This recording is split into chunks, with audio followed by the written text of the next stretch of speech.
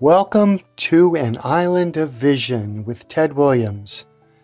An Island of Vision is a podcast that explores a broad range of topics, from philosophy to current events to complex systems, science, computers, mathematics, and whatever emerges in the moment.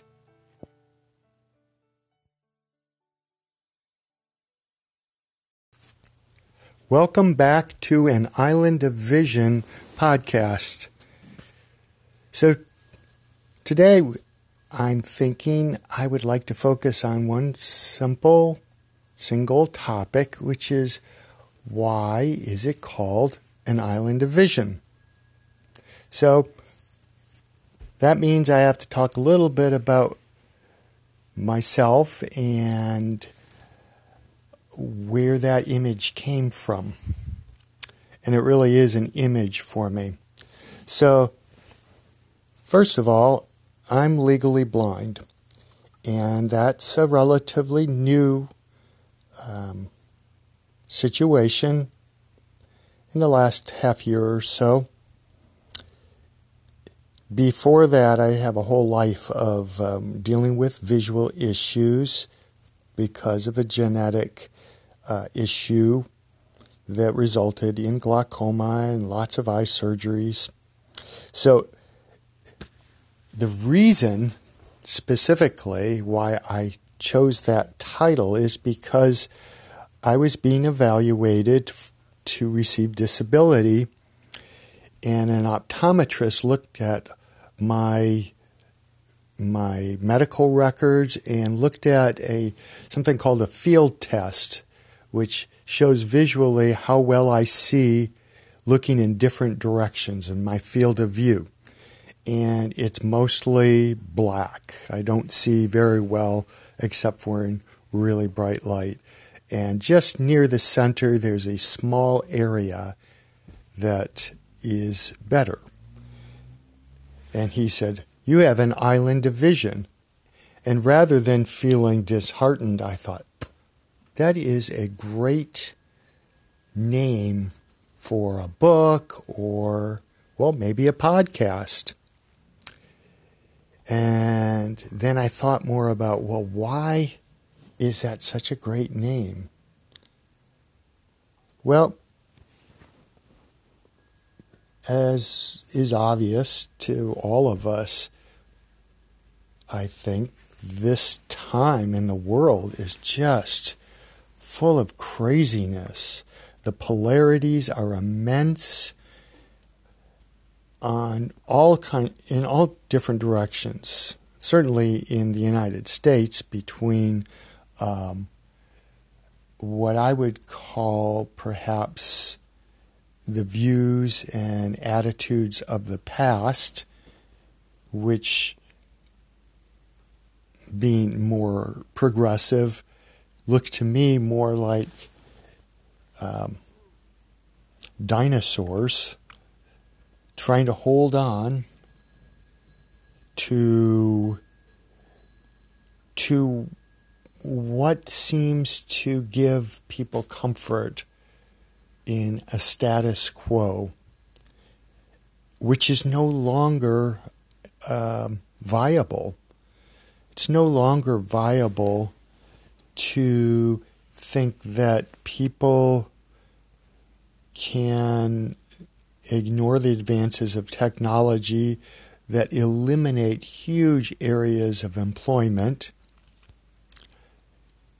They cannot avoid the fact that people of different ethnic backgrounds and different sexual orientations and those who are outside their particular group influence them and what happens for them.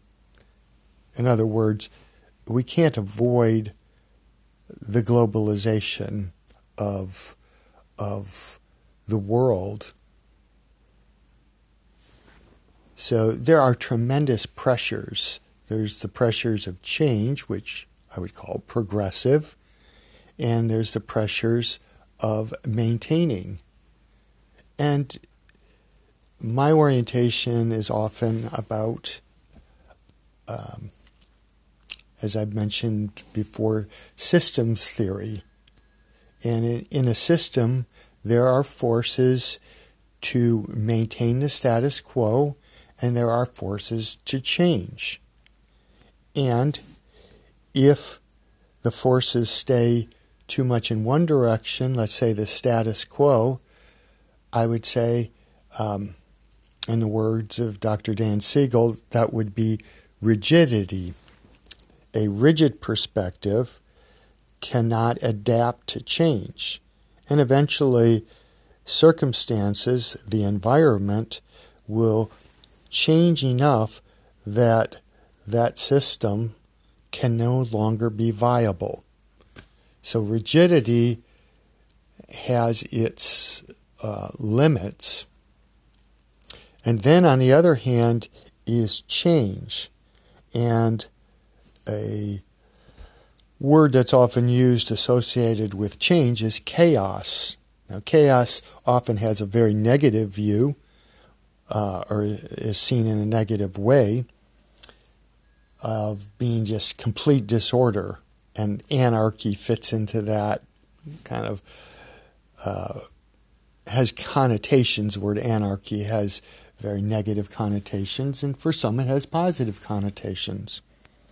So the forces to change and the forces to stay the same are in constant interaction, to try to choose a kind of neutral term.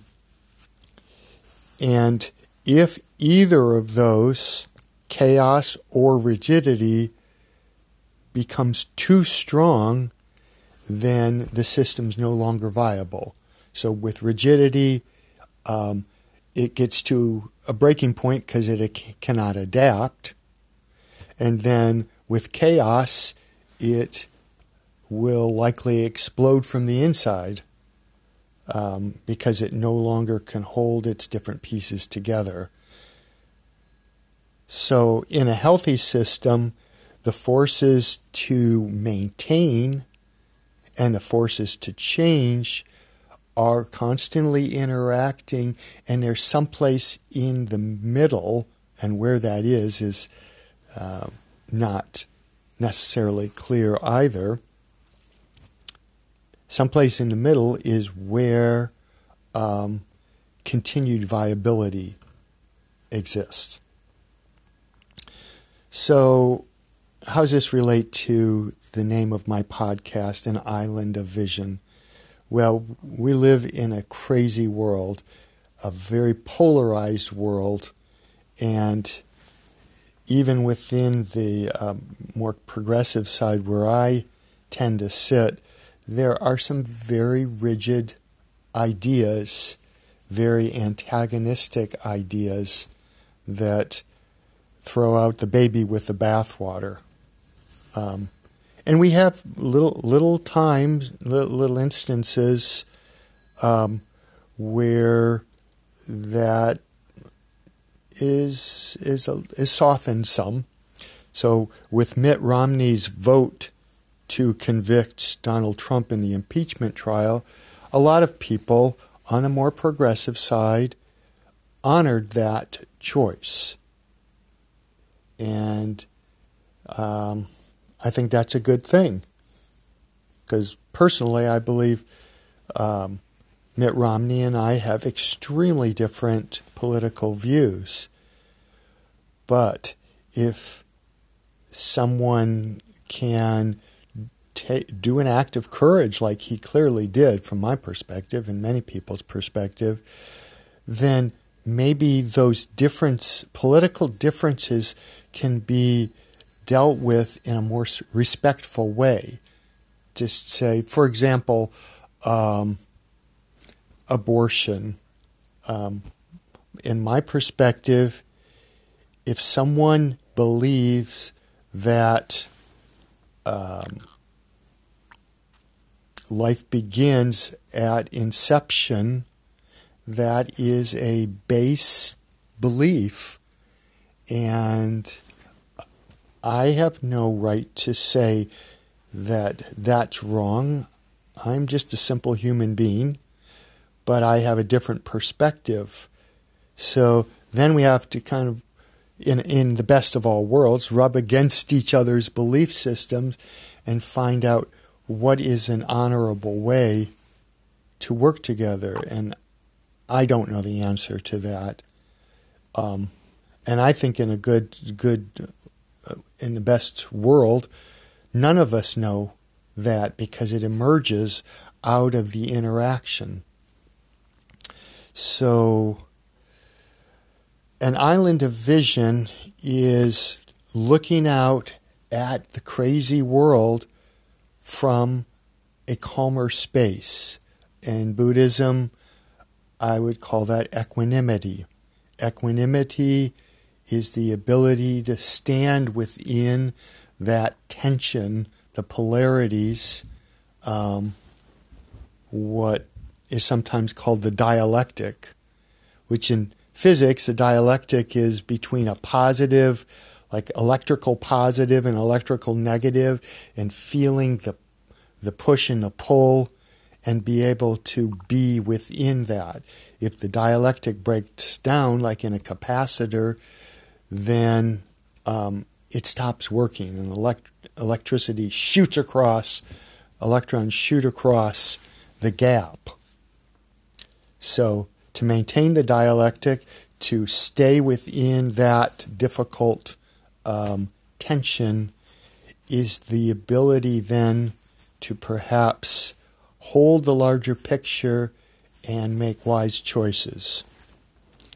So I would say that wisdom, one aspect of wisdom, is to be able to look at the larger picture and make a choice, or to make choices that take all of it into account. So back to what I mentioned in my first podcast about a definition of a healthy system is one in which you have integration of well-differentiated parts. And integration means communication that mutually supports the healthy functioning of all those differentiated parts. And that's an ongoing process. So as a human being, and in his or her body goes through life, that changes. So what I have now in my 60s is a different balance than what I needed when I was a newborn. So again, this is a dynamic process, and I think a lot about the Buddhist ideas of impermanence, and that suffering often, suffering comes from trying to hold on to or change or in some way not be present to what is in the now, to speak from Eckhart Tolle's perspective, and to try to force something else, either desire for something that isn't, or trying to push away something that is coming into your experience. So my vision and the decrease in my vision is not something I would have ever asked for or something that I enjoy, but by using my practices in meditation and what I've learned in therapy and learning to be a therapist, psychotherapist, has helped me to be present with those experiences, often feeling a great deal of grief. But something transforms as I'm going through that process. And I'm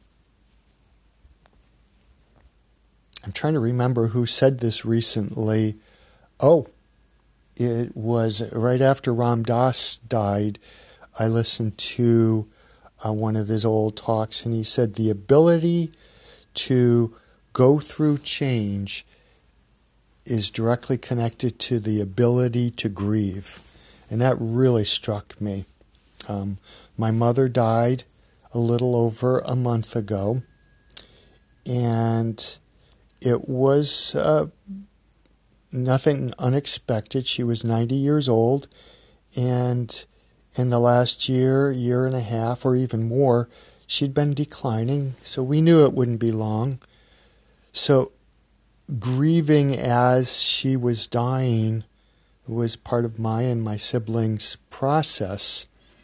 And at this point, I certainly cried a lot and felt that experience of loss and love.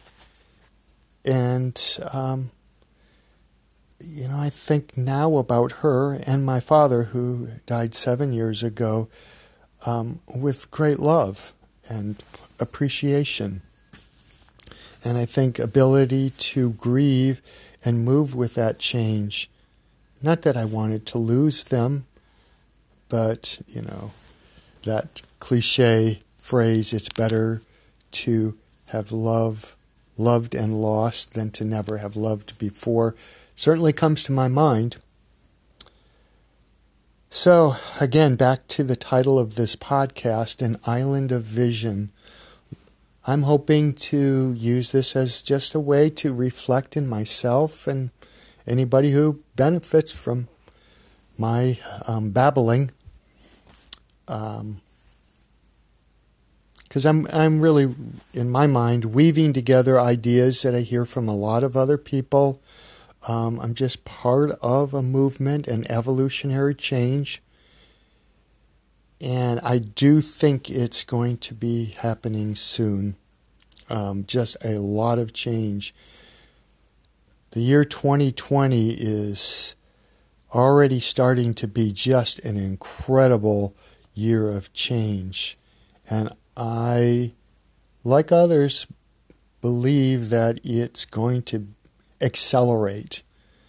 So our ability to move through that is it's going to affect how it happens, how each one of us plays our part, either to move with that change or to resist it, how much joy we feel, how much suffering we feel.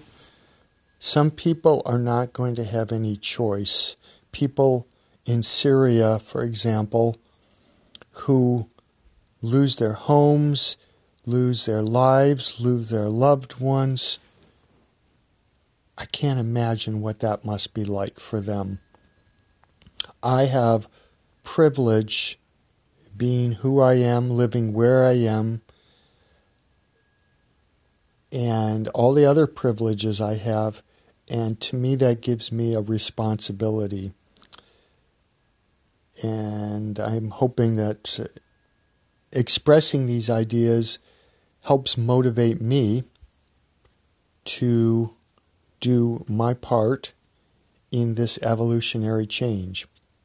I think the last thing I'd like to talk about is the image I chose for this podcast. It is from part of a painting that was made by a friend of mine, Carrie Kenline, about, more than 15, maybe 20 years ago. And it's from a shamanic journey that another friend did for me, and Carrie was present at that. And as part of that, what's called a soul retrieval, there were images of different parts of myself that were lost because of trauma at different ages. One was as an infant, one was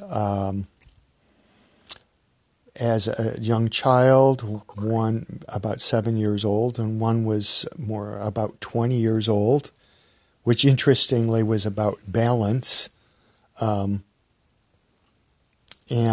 the last one has always been an enigma for me. It's the image I'm using, and it looks to me like it's in the desert, and it has an eye in the upper right corner, and it has a dinosaur skeleton.